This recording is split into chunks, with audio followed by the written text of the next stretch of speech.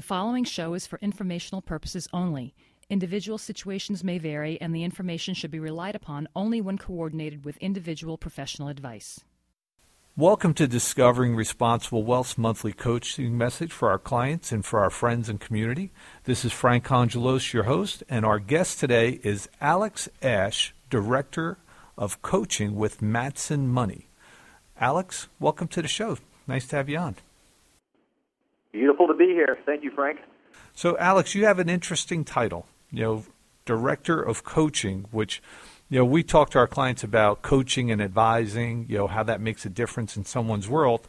And I know that you work with advisor coaches throughout the country as it relates to money management, things of that nature. Maybe you could just take a quick minute and explain to people what you do with Matson Money about coaching advisors, and then we'll get a little bit into our program.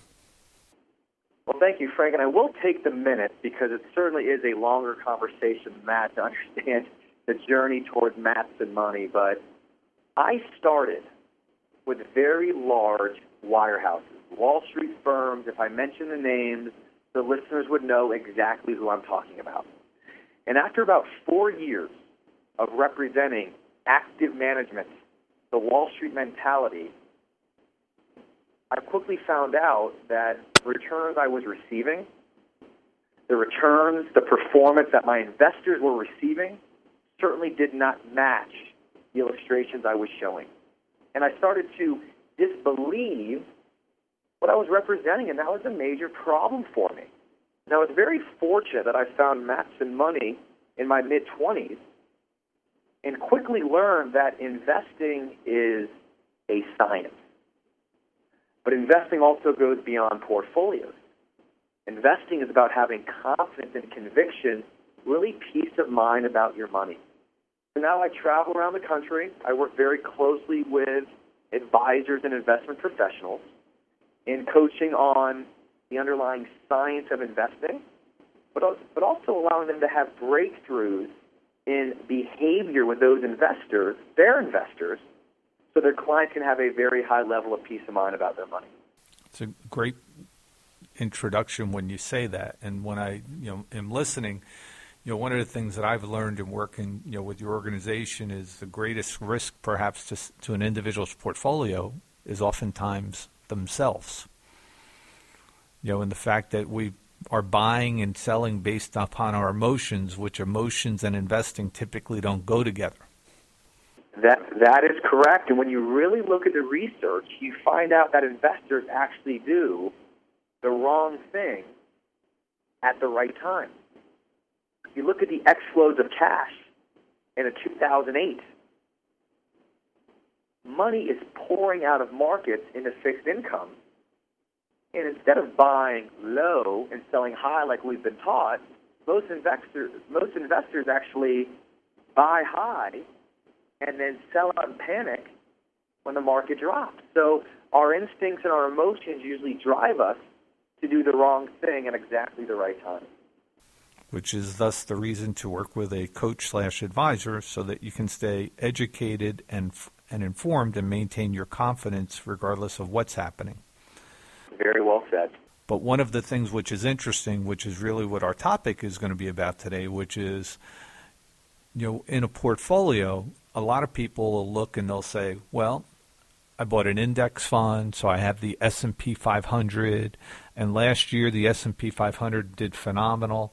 And what they'll do is they'll either select an asset class or one asset class thinking that they're well diversified, or the other thing that they'll do is they'll look at what did well last year, hoping that history will repeat itself.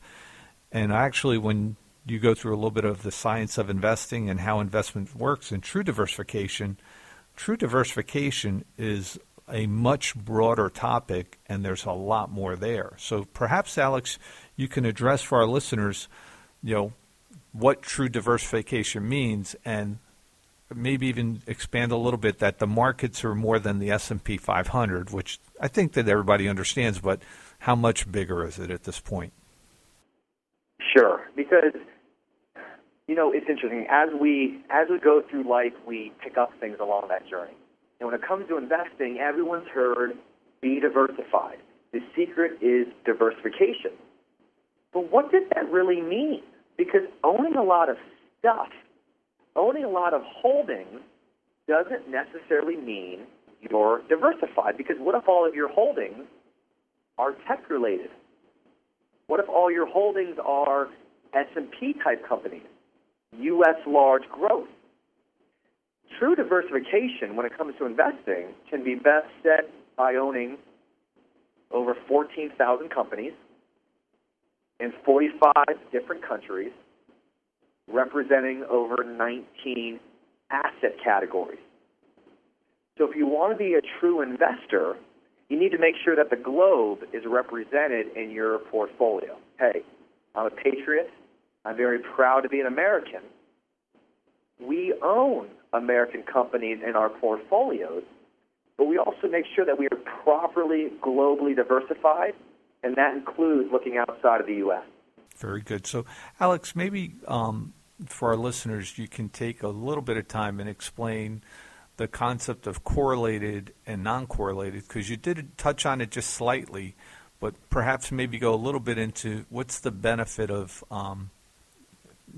buying assets that don't move in the same direction as, let's say, the S&P 500, and what does that actually mean?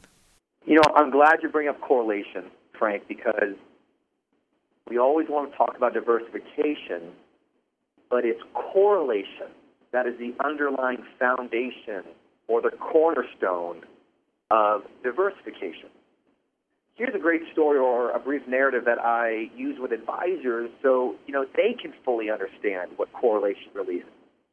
I was very fortunate. I grew up in beautiful South Florida, and just a few hours north of where I grew up was Walt Disney World. Great business, experience-based model. Kids love Disney. It's a part of all of our, upbringing. But Disney understands correlation because Disney is in Orlando. Orlando is a swamp. It's very humid. And the ocean breeze blows all the storm clouds inland during the summer. So what I'm getting at is every single day during the summer, and when I say every single day, I mean almost every day, it rains for about 2 or 3 hours in the afternoon. So as families are walking down the Magic Kingdom on Main Street and they pass merchandise huts, those merchandise huts are selling 2 key items. I know they sell more, but there's 2 key items. They sell sunscreen because when the sun's out, it is hot and sunscreen is flying off the shelves. When it's raining, they're selling Mickey Mouse ponchos. What I'm getting at here, Frank, is no matter what the climate, Disney is always selling something, whether it's sunscreen or ponchos, and you want to take that same concept to your portfolio. You want to own small companies. Why? They tend to act differently than large companies. You want to own value companies and growth companies. Why? Because they tend to move at different times. And this is so important because I mentioned in my opening that investing is a science. And what you find is that over 93% of the variability of returns in a portfolio come from your underlying asset allocation. And the way that you get an efficient asset allocation is by understanding the correlation concept. So great question, Frank.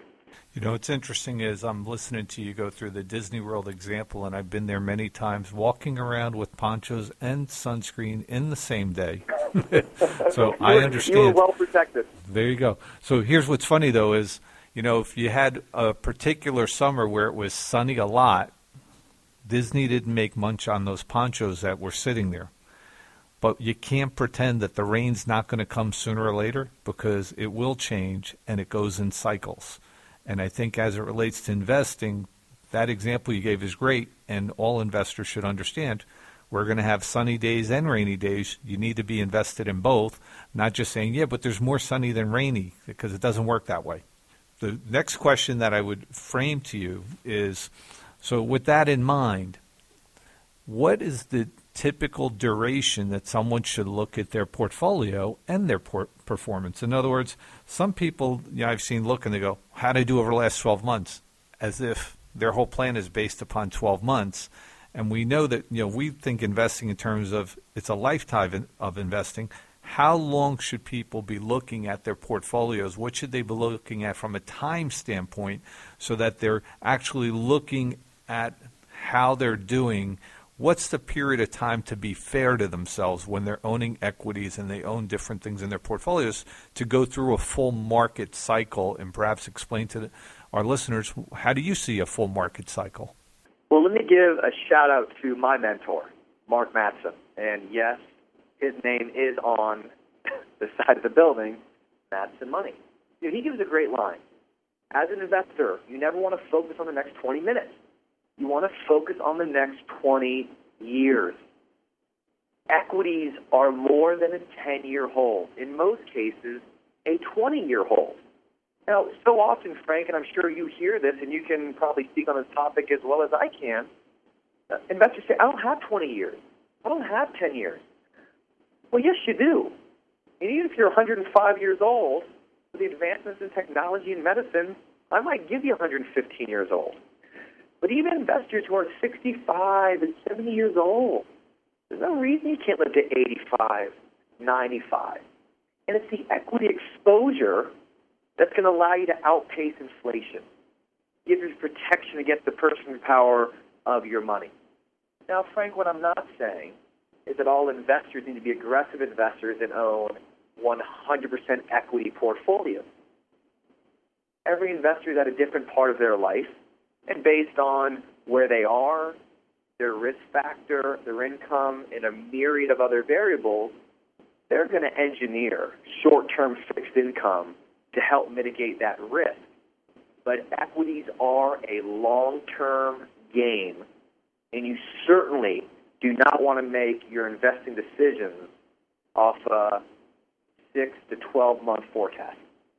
Great point. And, it's interesting because we'll see, clients from time to time, and they'll say, well, I'm 55, I plan on retiring at 65. And so they're thinking their time frame is really 10 years. And, I'll remind them, I go, wait a minute, investing should take you through retirement, not to retirement. So you shouldn't necessarily look at your portfolio as if it has to mature at 65 or in that shorter time frame. You've got to look at what's the reality, which is you may spend 15 or 20 years or 30 years in retirement, and you have to look bigger picture as it relates to that. That's such a great statement because your retirement years are called your golden years for a reason. And so many times investors want to short themselves and really live in a scarcity mentality and believe that equities don't need to be a part of that period, but it's the equity exposure that's going to allow you to not only grow principal, but also grow income as well. Because we both know, Frank, $1 million 20 years ago was worth much more than $1 million today. So having that equity exposure is what can really slay the dragon of inflation, which is a massive risk that a lot of investors overlook. Great point. But, one of the things, to keep in mind, and, that we always talk about is everybody's different and their tolerance to the volatility is different.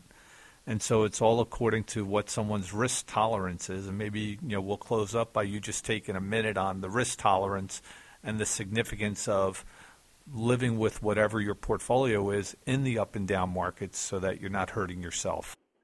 Sure, and I always want to be careful when I'm talking about equities or fixed income or percentages.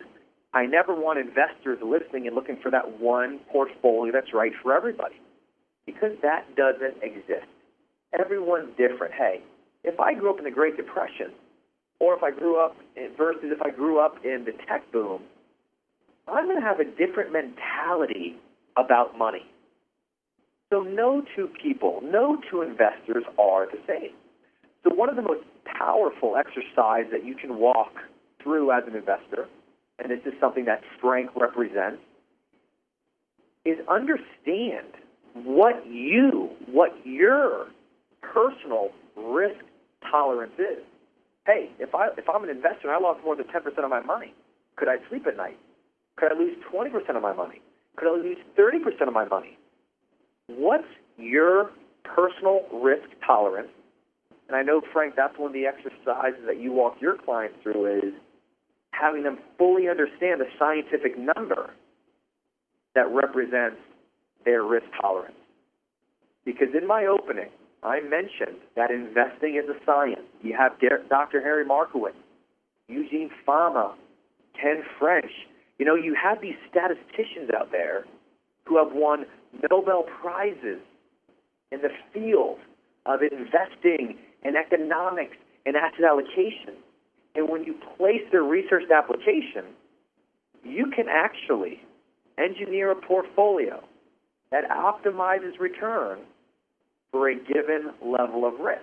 So when a coach can have their investor understand their risk tolerance, that's a beautiful thing because they know the investor is going to be disciplined, they're going to be prudent, they're going to stay long-term, therefore they're going to maximize their money for the given level of risk that they're okay with. Great point.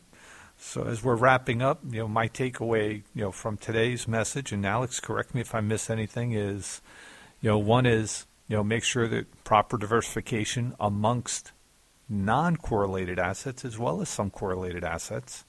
You want to make sure that you have a risk tolerance that's suitable to you so that you're not buying or selling based on emotions and hurting yourself. And it sounds like also you should be the same way that our advisors are working with a coach or working with someone like yourself. You need to have a coach/advisor in your life that's helping you to understand what's occurring on the ups and the downs so that our emotions don't take over and have us blowing up our financials or hurting ourselves. Is there anything that I've missed in that, Alex? I think you said it very well. Own equities, diversify, rebalance, and focus on the next 20 years, not the next 20 minutes. Great point. So for all of our listeners, thank you so much for being with us. You've been listening to Discovering Responsible Wealth. Our guest today, again, Alex Ash, Regional Director of Coaching with Matson Money, and this has been Frank Congelos. This program has been brought to you by the Institute of Responsible Wealth. Thank you and have a great month. Advisors of the Institute of Responsible Wealth may be licensed for investment and insurance products.